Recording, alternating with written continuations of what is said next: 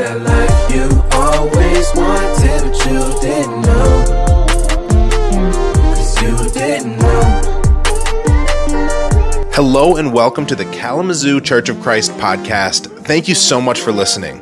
We're a startup church we just planted in September 2020. And at the Kalamazoo Church, we believe that Christianity is done best when it is done together. And so if you live in the Kalamazoo area, we would love to connect. Be it coming to a Sunday service, one of our small groups, or even just grabbing coffee with a member to learn more. You can visit kalamazoo.church in order to do that. We pray that you are inspired by what you hear today.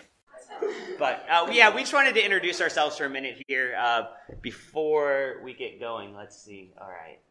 Yeah, this is our family here. Hi, I'm Jessica, and we're so excited to be here with you guys today. It really is an honor. We love Jaron and Bianca, and it's just been such a cool connection between us and Kalamazoo. We got, Chicago land people, and like Laura and Anj, and Leah and Kelsey, and it's just so good to see so many people that we know and love, but just hearing about your guys' faith and the things that God's done through you guys, we feel really blessed to be able to be here. And Marley and Gavin and Dugan and MIT people. So again, so exciting. Excited to get to know you. But these are our kids. So that's Carter, he's 5. And this is Emmett, he's 2.5. So that's a little bit about us. And just thanks for having us. We're so excited. Yeah. Well, we're excited to be here. Sorry, it's taken 2 years to be here. Sometimes the people at home have to let you go for a little bit before you can travel out of town. But I'm excited. Midpoint is a very large region. But I want to let you guys know, this feels like home. This is actually, I grew up in small churches, in church plantings. I've been a part of 2 in my life. This is kind of what I cut my teeth on in terms of learning how to follow Jesus and be a disciple. My parents became disciples when I was about a year old, and we met in homes, hotel ballrooms, banquet halls, for my entire life. That was kind of what we did, and watched that church grow. And then I went away to college, and same thing happened. Hotels, the on-campus rooms, wherever it was a small little ragtag group, and that group grew. But at one point, I remember we had a campus conference, and there was a dodgeball tournament. That's what we used to do. Here in the Midwest, it's a volleyball tournament at the campus retreats. On the East Coast, it was a dodgeball tournament. It was a little bit more of we want to take out this angst against one another. And so, but we made shirts one year. We didn't have this is a beautiful space for you guys to meet in. We met in a Howard Johnson basement. And so we made shirts for the dodgeball tournament that said, "We worship at the Hojo." That was our shirts for our ministry where we went. So I love this. And I think I just want to tell you guys, this is a special time, and not special we're here today. This is a special time for all of you guys. Getting to participate in what God is doing in this city, engaging our hearts, exciting us for the things. I'm grateful to be here, and I hope you guys are grateful for what God is doing. And I think sometimes, in my experience, gratitude is hard to find in the moment. It's often easier to have gratitude when you look back in hindsight. But I want to encourage us as much as we can to stop and pause and look around and be grateful for what God is doing. Sometimes the struggles and the trials and okay, here we go again, and I gotta go set up Kids Kingdom again, and I gotta go set up the band and the worship stuff again. It can feel am I really, really grateful for this? And pause in the moment and look at what God is doing. And I think, when Kalamazoo began 2 years ago, I'm sure so many of you guys, there was just this eagerness. The nerves were there, but the good kind of nerves, the nerves that keep you focused and keep you in prayer. You moved out here maybe to be part of the planting, and you probably knew what you were signing up for in some ways. Maybe not in all of them, because, Jaron's here, but, or maybe you've joined since then, right? You've given up the mega church with the cushioned seats or the denominational church with the pews, and now you're okay, we're in a hotel ballroom worshiping God on a Sunday morning. That doesn't make sense. You know, Kids Kingdom is like a couple of Hot Wheel cars like out in the lobby, right? And you're like, what are we doing here? Where are the amenities? Where is all this goodness? And you get so excited at first, and then over time, I don't know if you guys feel that way, but over time, that excitement and that joy can start to wane away. It becomes, okay, we're doing this again. We're setting up again.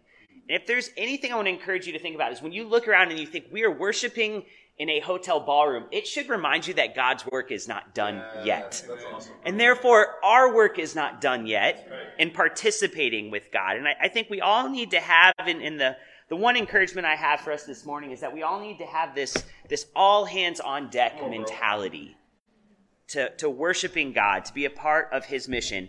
Open up to Luke chapter 17 real quick. I got a couple scriptures I want to share with us this morning, and but we want to have this all hands on deck mentality.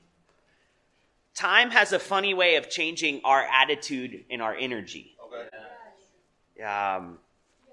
The stressors that once kept you up at night preparing for something are the very same stressors that now probably knock you out and put you to bed at 8:30. Okay. Right? Like that's what time does. Sometimes time helps us.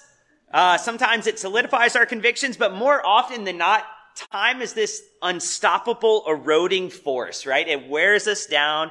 It pushes us to give up on goals and relinquish them just for like comfort. You're like, this was ideally what I had in mind, but I'll settle for this, right? Time has this way of wearing us down. And I think Jesus talks about that a little bit in Luke chapter 17 here. It says in verse 20, once on being asked by the Pharisees when the kingdom of God would come, which notice what's the question they asked? They said, when? When is this kingdom going to come, right? That's the question of time. It's like, I have these goals, I have this vision, but when is it actually going to come to fruition? When is it going to happen? And he says, the coming of the kingdom of God is not something that can be observed, nor will people say, here it is, or there it is, because the kingdom of God is in your midst. The time is coming when you will long to see one of the days of the Son of Man, but you will not see it. People will tell you, there he is, or here he is. Do not go running off after them. For the Son of Man in his day will be like lightning which flashes and lights up the sky from one end to the other.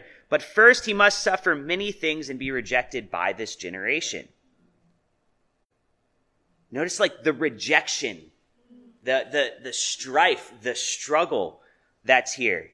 When, this question of when it's a mixture of perseverance, but also instantaneous, right? It's like you have to keep pushing through, you have to keep suffering, but then you have to be ready because it could happen at any moment of time. Yeah. That's the hard thing about time, right? You're preparing for something in your life and it's like, okay, let me keep waiting, let me keep pushing, but I also need to have my heart soft because it could happen at any time that I'm not thinking.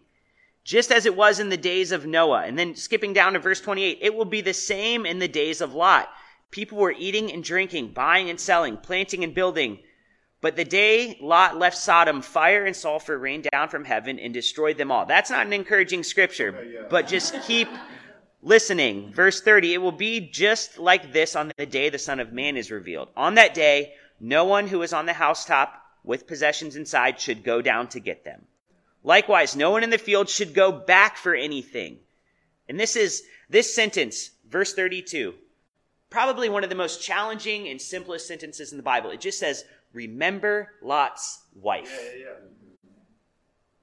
Sometimes I just read that in the context of everything. I'm like, yeah, okay, cool. But think about that. Remember Lot's wife. There's this struggle going on in it. And if you know the story in the book of Genesis, but God is coming to deliver Lot and his family from Sodom, from Gomorrah, from the things that are going on. And he does this miraculous thing. And they held out there barely, but they held on and they persevered. And then God came to deliver them from the city and bring them out and destroy the city. And as they're leaving and doing something that they persevered for, that they had a soft enough heart in the moment, what did Lot's wife do? She turned and looked back. She thought, oh, but there was something nice about that. There was something comfortable about what was going on right there. And Jesus simply says here, remember Lot's wife. I think regression over time it's a law of nature, isn't it? Yeah. I forgot to, there you go. Remember Lot's wife. Okay. So regression over time is a law of nature. I cannot begin to count the number of things that I have begun but not finished. Okay. I have no less than 3 projects in my garage that are not done right now.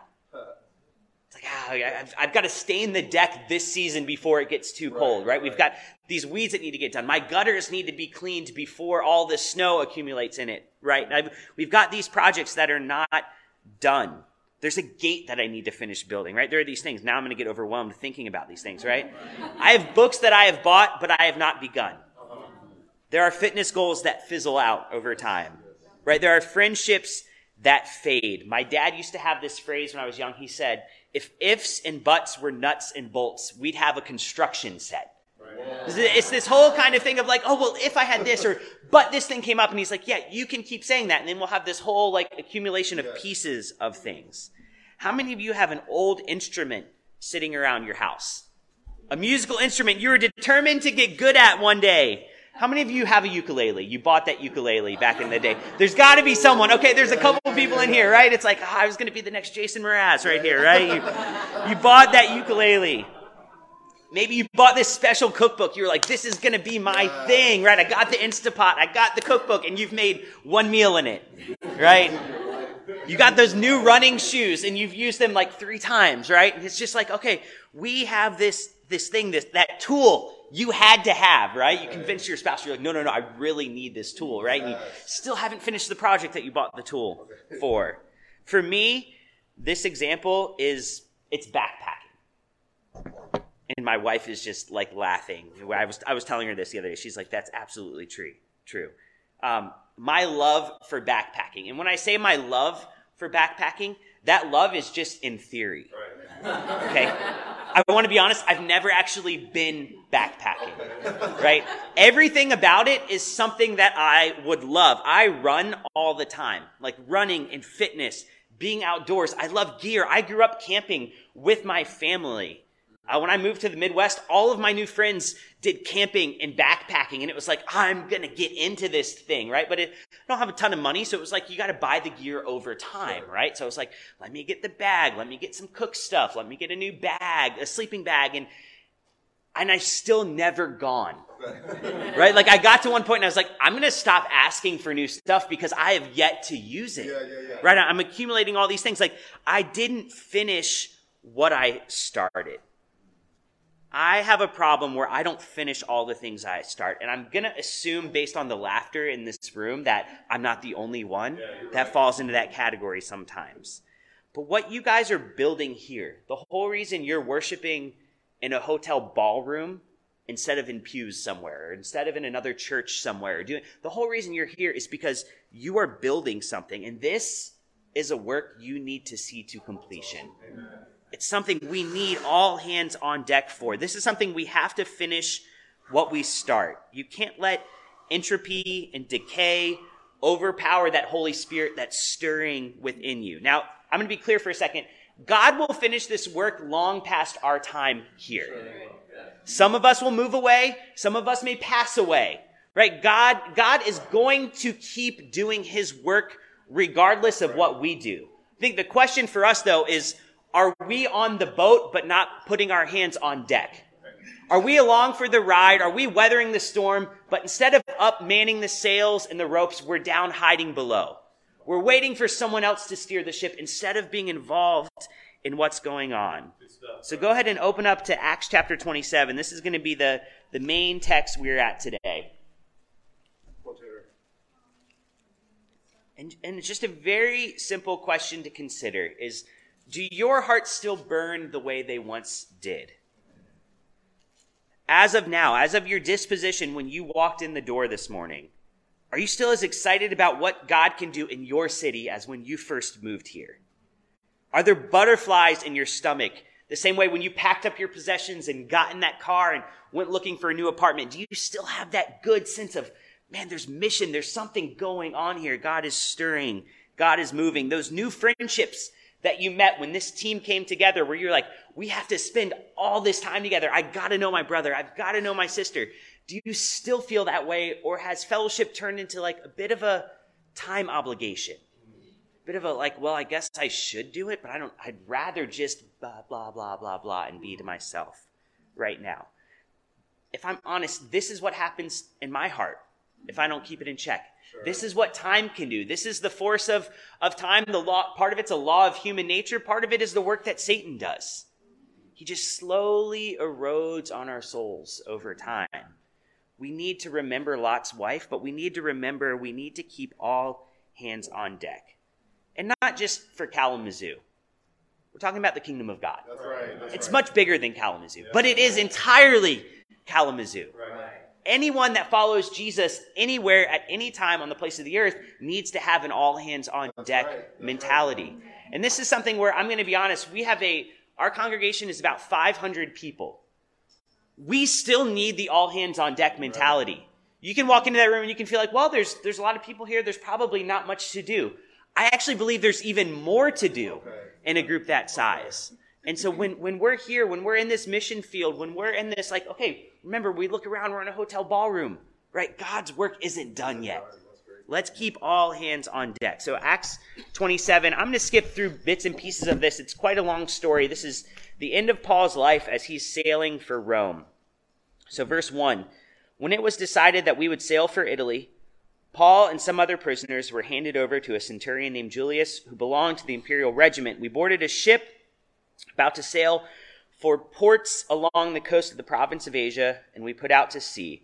Aristarchus, a Macedonian from Thessalonica, was with us. The next day they landed. The winds were against them. They get on another ship. They spend time. They go to this place called the Fair Havens. Verse 9, much time had been lost, and sailing had already become dangerous because now it was after the Day of Atonement. They're getting into like what we would call hurricane season, right? They're trying to... It's not the right time to be sailing, but this was the time they were there. And so verse 10, Paul warned them, men, I can see that our voyage is going to be disastrous and bring great loss to the ship and cargo and to our own lives also. But the centurion, instead of listening to what Paul said, followed the advice of the pilot and of the owner of the ship, which kind of makes sense. You're like, Paul is like this Jewish, he's like a rabbi basically, and we're going to listen to him, or we're going to listen to the guy that owns the ship and steers the ship. We're going to listen to this guy, right? And so they go, and it ends up not being great. Verse 13, when a gentle southwest wind began to blow, which is always how storms start. You're like, oh, it's just a little breeze. It's not that bad, right? They saw their opportunity. They weighed anchor and sailed along the shore of Crete. Before long, a wind of hurricane force, called a northeaster, swept down from the island. The ship was caught in the storm, but could not head into the wind, so we gave way and were driven along. As we passed to the lee of a small island called Cauda, we were hardly able to make the lifeboat secure, so the men hoisted it aboard. Then they passed ropes under the ship itself to hold it together, because they were afraid that they would run aground on the sandbar. I don't know if you guys have ever felt this way. We're in this journey, we're on this, we're trying to build this thing for God, we're trying to glorify God with this, and it just feels like wave after wave in the wind, in the storm. And we're like, we are holding this thing together with ropes and duct tape right now. You're like, who's singing today? I don't know. They're not here. I guess it's me, right? Who's doing Kids Kingdom? I don't know. I don't even have kids. I guess I need to learn, right? And we're like, I'm preaching. I'm sharing communion. I've never spoken publicly in my life, and you want me to get up here and talk about Jesus, right? Like, it feels like you're holding it together sometimes, right? Verse 19, on the third day when they threw the ship's tackle overboard with their own hands. That's how bad it was. They threw the supplies over. When neither sun nor stars appeared for many days and the storm continued raging, we finally gave up all hope of being saved. That's not what it sounded like when they started their journey. And I don't know if in your heart sometimes you feel like, okay, where I am at right now is not what it felt like when I said, I'm going to move here and be a part of this thing that God's doing. Sometimes it might feel different. You hit discouragement. You hit a wall. Personal things going on in your own life or in your own family. This time, the way it decays and it erodes at us, and the joy and vigor with which we set out for sometimes begins to fade as life creeps up on us. Verse 21, after they had gone a long time without food, Paul stood up before them and said, men, you should have taken my advice, right? There you go. Then you would have spared yourself this damage and loss, but now I urge you to keep up your courage because not one of you will be lost. Only the ship will be destroyed. Last night, an angel of the God to whom I belong, and whom I serve, stood beside me and said, Do not be afraid, Paul. You must stand trial before Caesar, and God has graciously given you the lives of all who sail with you. So keep up your courage, men, for I have faith in God that it will happen just as he told me. Nevertheless, we must run aground on some island. On the 14th night, while we were still being driven across the Adriatic Sea, when about midnight the sailors sensed they were approaching land, they took soundings and found that the water was 120 feet deep. A short time later, they took soundings and found that it was 90 feet deep.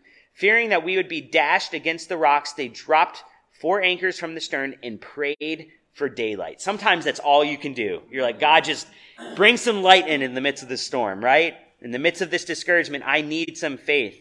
In an attempt, listen to this in verse 30, to escape from the ship, the sailors let the lifeboat down into the sea, pretending they were going to lower some anchors from the bow.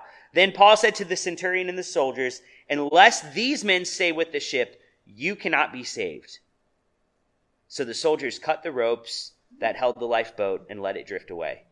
Just before dawn, Paul urged them all to eat. For the last 14 days, he said, you have been in constant suspense and have gone without food. You haven't eaten anything. Now I urge you to take some food. You need it to survive. Not one of you will lose a single hair from his head.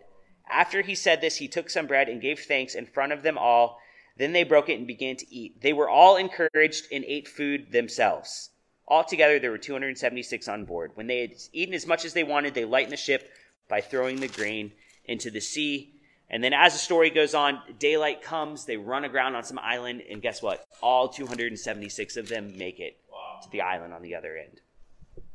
There's a turning point in this story, though. There's a point of where it goes from despair to hope. There's a point where it goes from darkness and life and to light. And I don't know if you noticed where it was, but it's the point where they cut loose the lifeboats.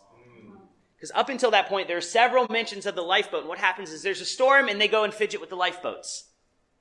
It gets windy, there's a lot of rain, and they go and they pretend to let down the lifeboat, right? This idea of here's plan B. Yeah. Here's our escape. Here's our way out of this right now. And what's interesting is there's so much anxiety in the lives of the people that feel like there's a plan B in the midst of the storm. And Paul and the centurion just decide, you know what we're going to do? We're going to cut the lifeboat. There is no plan B. You have to stay with the ship. All hands have to be on deck right now. Wow. And at that point, the men say, okay, you know what? We're going to eat some food and we're going to follow through with this right now. And to me, this is a very powerful lesson about what to do when times come, when trials come, when we feel like things are eroding away and that vigor we once had seems to be like it's failing. Is I need to look around and examine, are there lifeboats in my life that I'm allowing to be there? Are there these plan Bs that I'm saying, well, if this doesn't work out, I've got this over here? There's no way to be faithful for the thing that you're striving for if you have plan B and C and D and E that you are aggressively hanging on to.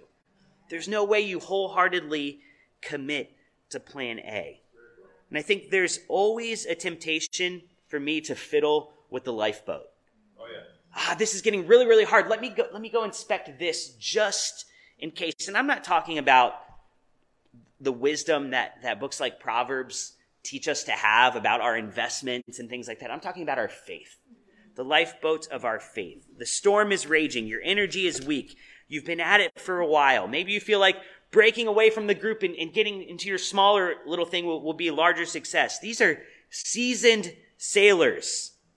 These are mighty men. These are guys that grew up on the sea, and they are going to fidget with the lifeboat. And I think, if I'm honest, there are 2 lifeboats in my life that I allow to distract me. One is I get too busy and I get too preoccupied with the wrong good things. Yes. And let me be clear, the wrong good things. Right. We can all look at each other and open up the scripture and be like, okay, you're focused on the wrong bad things right now. That's called sin, right? We're pretty good at pointing that out. But what about the wrong good things?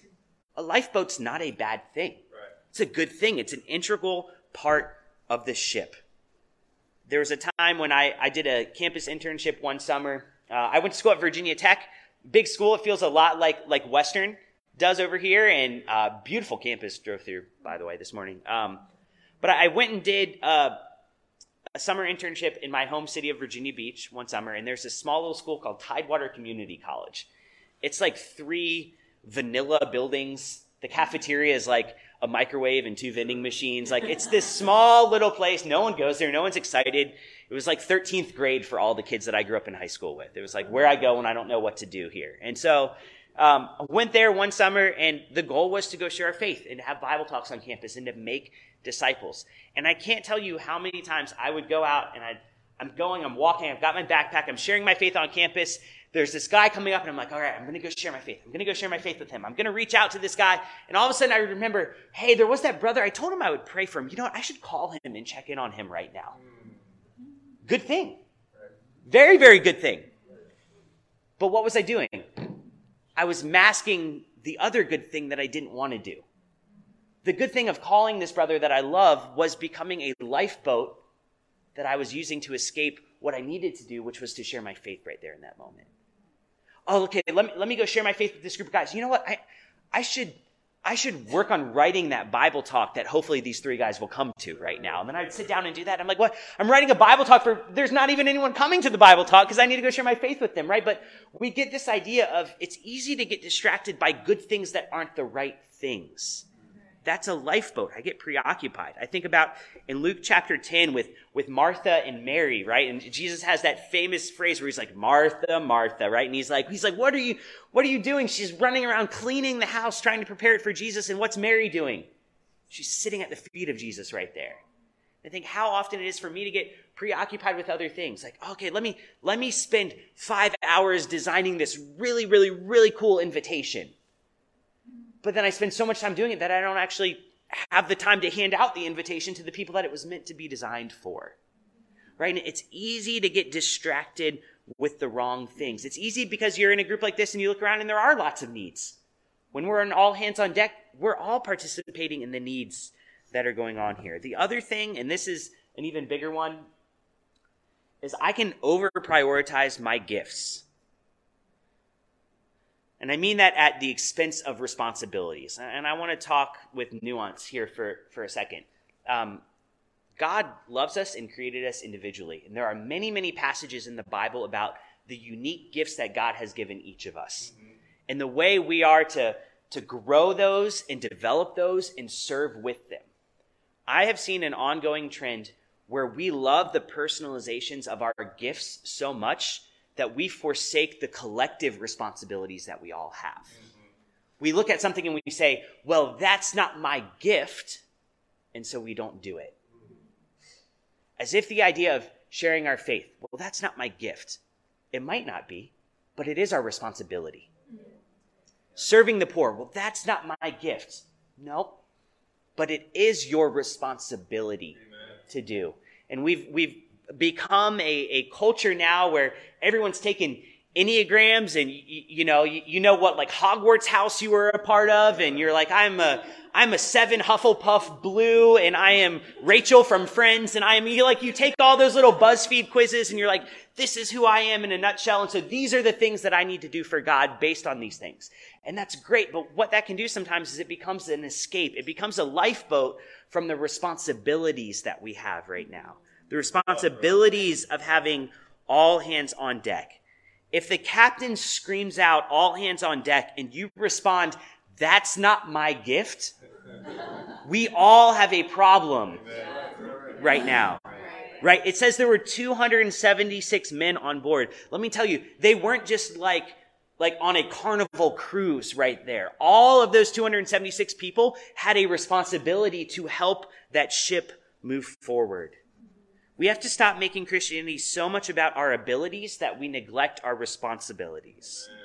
Everyone is saying, I want to find a place that appreciates my gift. But then the second we start to ask them about a responsibility, people lawyer up or they run. They're like, whoa, that's not my thing right here. That's not a culture. That's not an all hands on deck culture. That's not this idea of we've got to stay with the ship and we've got to be in this together. I love right here what he says in verse 30. Then Paul said to the centurion and the soldiers, unless these men stay with the ship, you cannot be saved. He doesn't say, unless you stay with the ship, you cannot be saved. He says, unless these other men stay with the ship, you cannot be saved. The salvation of the whole is based on the salvation of each individual there too. You guys, we're a community. We're so closely knit and tied together. We need all hands on deck. You need to have your hands on deck because the work that you do helps to not only ensure your own faith and your own salvation, but the faith and the salvation of everyone in this room and everyone in this city by you doing and participating in that work. Amen. What happens when disciples of Jesus absolve themselves of responsibility because they're too focused on their own uniqueness? Maybe it's because we get tired. The responsibility wears us down. Maybe it's because we're afraid of failure or hard work. Responsibility can be that way. I feel that way. Right. What if I'm not good? What if I fail at this thing that I am trying to do? Let me just avoid it altogether. Maybe we like to feel unique and novel, and we don't want to be just like everyone else.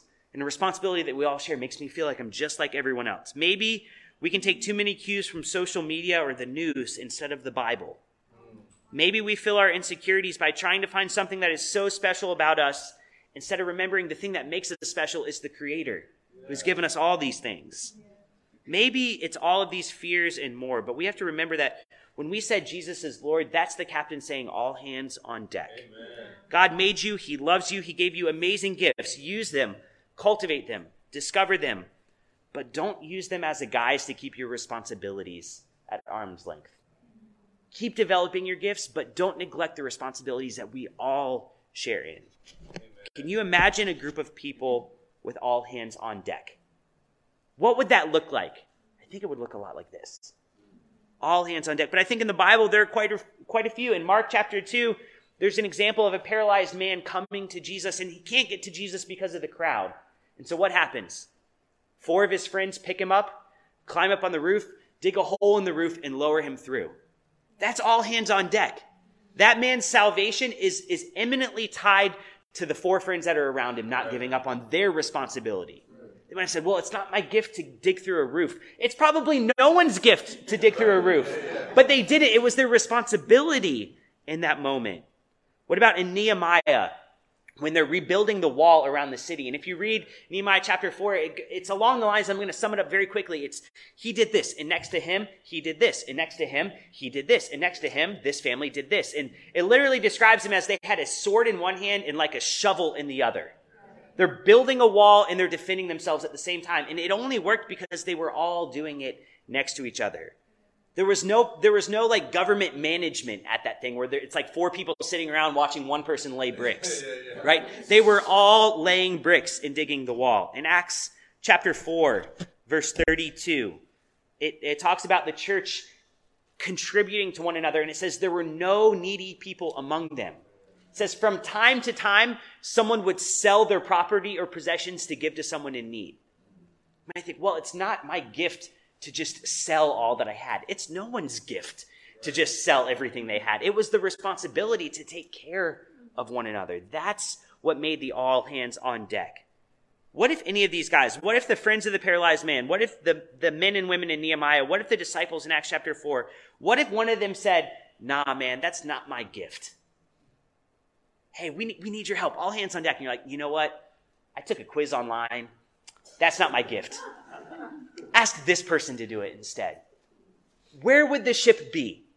How long would we weather the storm? I want to challenge you guys. As you grow, as this mission continues to impact this city, don't become a church that lives by the 80-20 rule. The 80-20 rule is that 80% of the work is done by 20% of the people. And at first it was all hands on deck. It was like everyone had a role. And then as it grows and as people emerge and you're like, well, I'm not as good as that person, so I might as well not try. And we sift down and we sift down and we sift down. Be an all hands on deck ministry. I think each part must keep doing its work. Some people can lead singing, but everyone can sing joyfully. Some people can preach, but everyone should share the gospel. Some people can give lots of money, but everyone can give generously. Some people can lead groups, but everyone can serve in the group that they are in. Some people can counsel deep matters, but everyone can ask compassionate questions. Some people can teach the Bible, but everyone can study the Bible for themselves. Some people can host, but everyone can be hospitable. Some people have the opportunity to share their faith with presidents and athletes and ambassadors at universities and CEOs, but everyone has the ability to share their faith with their neighbor and their coworkers and their family. The goal is that you do the things that only you can do without sacrificing the things that everybody should be doing. Do the things that God has uniquely given you, but don't forfeit the responsibility he has called us all to. Right. That's an all hands on deck. That's the only way we make it through this storm together. That's the only way our faith continues to grow, is that we keep growing our gifts, but we don't neglect the responsibilities that we each have. Flip over to Ephesians chapter 4 here. We're gonna close with one last scripture and then take communion in just a second.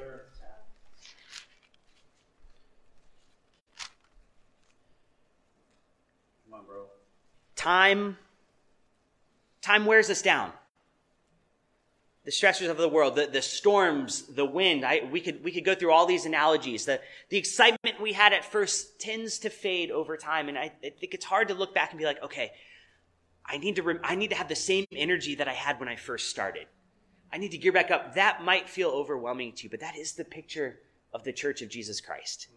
That is the picture of what it looks like to be in one another relationships. In Ephesians chapter 4, it talks about where this comes from. In starting verse 11, it says, "So Christ gave himself the apostles." These are the individual gifts. "The prophets, the evangelists, the pastors, the teachers, to equip his people for works of service." So here's the thing. There's unique gifts given to some people, but all of those unique gifts are to equip all of the people for the work of service, so that the whole body of Christ may be built up until we all reach unity in the faith and in the knowledge of the Son of God and become mature. This is that everybody must stay with the ship. All these things are so that we all finish this together. Verse 14, "Then we will no longer be infants, tossed back and forth by the waves and blown here and there by every wind of teaching and by the cunning and craftiness of people and their deceitful scheming. Instead, speaking the truth in love, we will grow to become in every aspect the mature body of him who is the head, that is Christ. From him, the whole body is joined and held together by every supporting ligament." Literally, everything is needed to hold it together. "As it grows and builds itself up in love, as each part does its work." We all have unique parts of the body. We love that scripture in 1 Corinthians, right? Like the eye cannot say to the hand, "I don't need you." We all need to be together, and we are all together when each part does its work. When we maintain this all hands on deck mentality to our faith. And we do this all because Christ is the head. He designed it to be this way. We might think, it's better if just only some people do the work and I just sit around and I just watch. I'm just a spectator. That's not the way Jesus set it up. Jesus set it up so that we all participate in lordship. We all said Jesus is Lord. Now we all get to walk together in that. Let's remember that. I'm going to go ahead and pray, and we're going to take communion. God, we're grateful for this time to get to worship you this morning. And as we sit here, and I know there are probably different levels of fatigue and faith, even amongst this group and within this room this morning, God. There are some of us that are still as fired up as when we first began, maybe even more so. And I know there are some, God, just by the laws of nature, that we've grown tired and it can become wearisome. And we can look around and think, gosh, I would love to not work as much as I did before. And God, I just pray that we can have an all hands on deck mentality. God, that we look at one another. We look at the mission that's before us. We look at the storm that we're in. We look at how hard it is to follow you every day, and we desperately remember that this only happens if we all do it together. All hands must be on deck. All of us have to stay on the ship. The whole body has to be joined together with every ligament as each part does its work. God, I pray we don't fiddle with the lifeboats. I pray that when the storms come, when the days come that we feel tired and fatigued, when the challenges in our own life come and in our own family and in our own health and in our own finances and the overwhelmingness of the world around us, that we don't look for plan B and we don't hold on to plan C. God, I pray we are willing to cut back those lifeboats, and we're willing to hold on and reach out to those that are in the boat with us right now. God, that we'll have all hands on deck, that each part will do its work. I pray that you will give us the wisdom to discern from the right things versus the good things that might distract us from the right things in that moment. That we'll have the humility to defer to one another when we need to ask questions about, how am I best using my time? How should I balance my life better? How can I use and serve God with what he's given me? God, I also pray that as we seek to develop and grow in our own spiritual gifts that you've given us, God, that we don't use those gifts as a way to hide out from the responsibility that you've called every follower to have. God, that each of us will continue to do the things that only we can do, but we will never forsake doing the things that we should all do. God, I pray for this church. I pray for every man and woman and child who's here. God, I pray that the children are growing up here and they are seeing a church where you are put first. They are seeing acts lived out in their homes and in their community, and that it inspires their faith for years and years to come. I pray for the campuses in this city, God, that the disciples who are on these campuses will be a bright light. They will be different. They will be people that stand in the gap during a storm and reach out to one another. I pray for the marrieds and the singles and the members in the community that are here, God, that they will be bright lights in an otherwise very dark and tumultuous and stormy world. God, I pray that all these parts will not be siloed, that there won't just be children and campus and singles and marrieds, God, but they will all be all hands on deck in the ship together. God, I pray for this church. I'm so inspired by the disciples who live here, who have moved here, for the people that are coming out and they see something different. They look around in a hotel ballroom and they think, why would I go here when I could go somewhere else? I pray that they walk in and they realize this is the ship that I want to be on. These are the people that I want to entrust my life to, and I want to be a part of helping their lives as well. We love you, God. It's in your son's name we pray. Amen.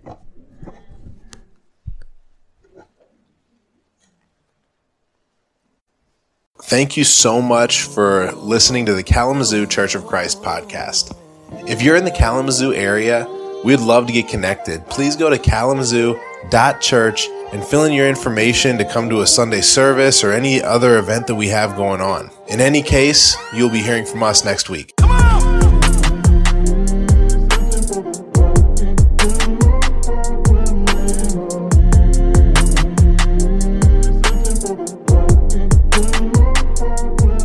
Too busy saving souls.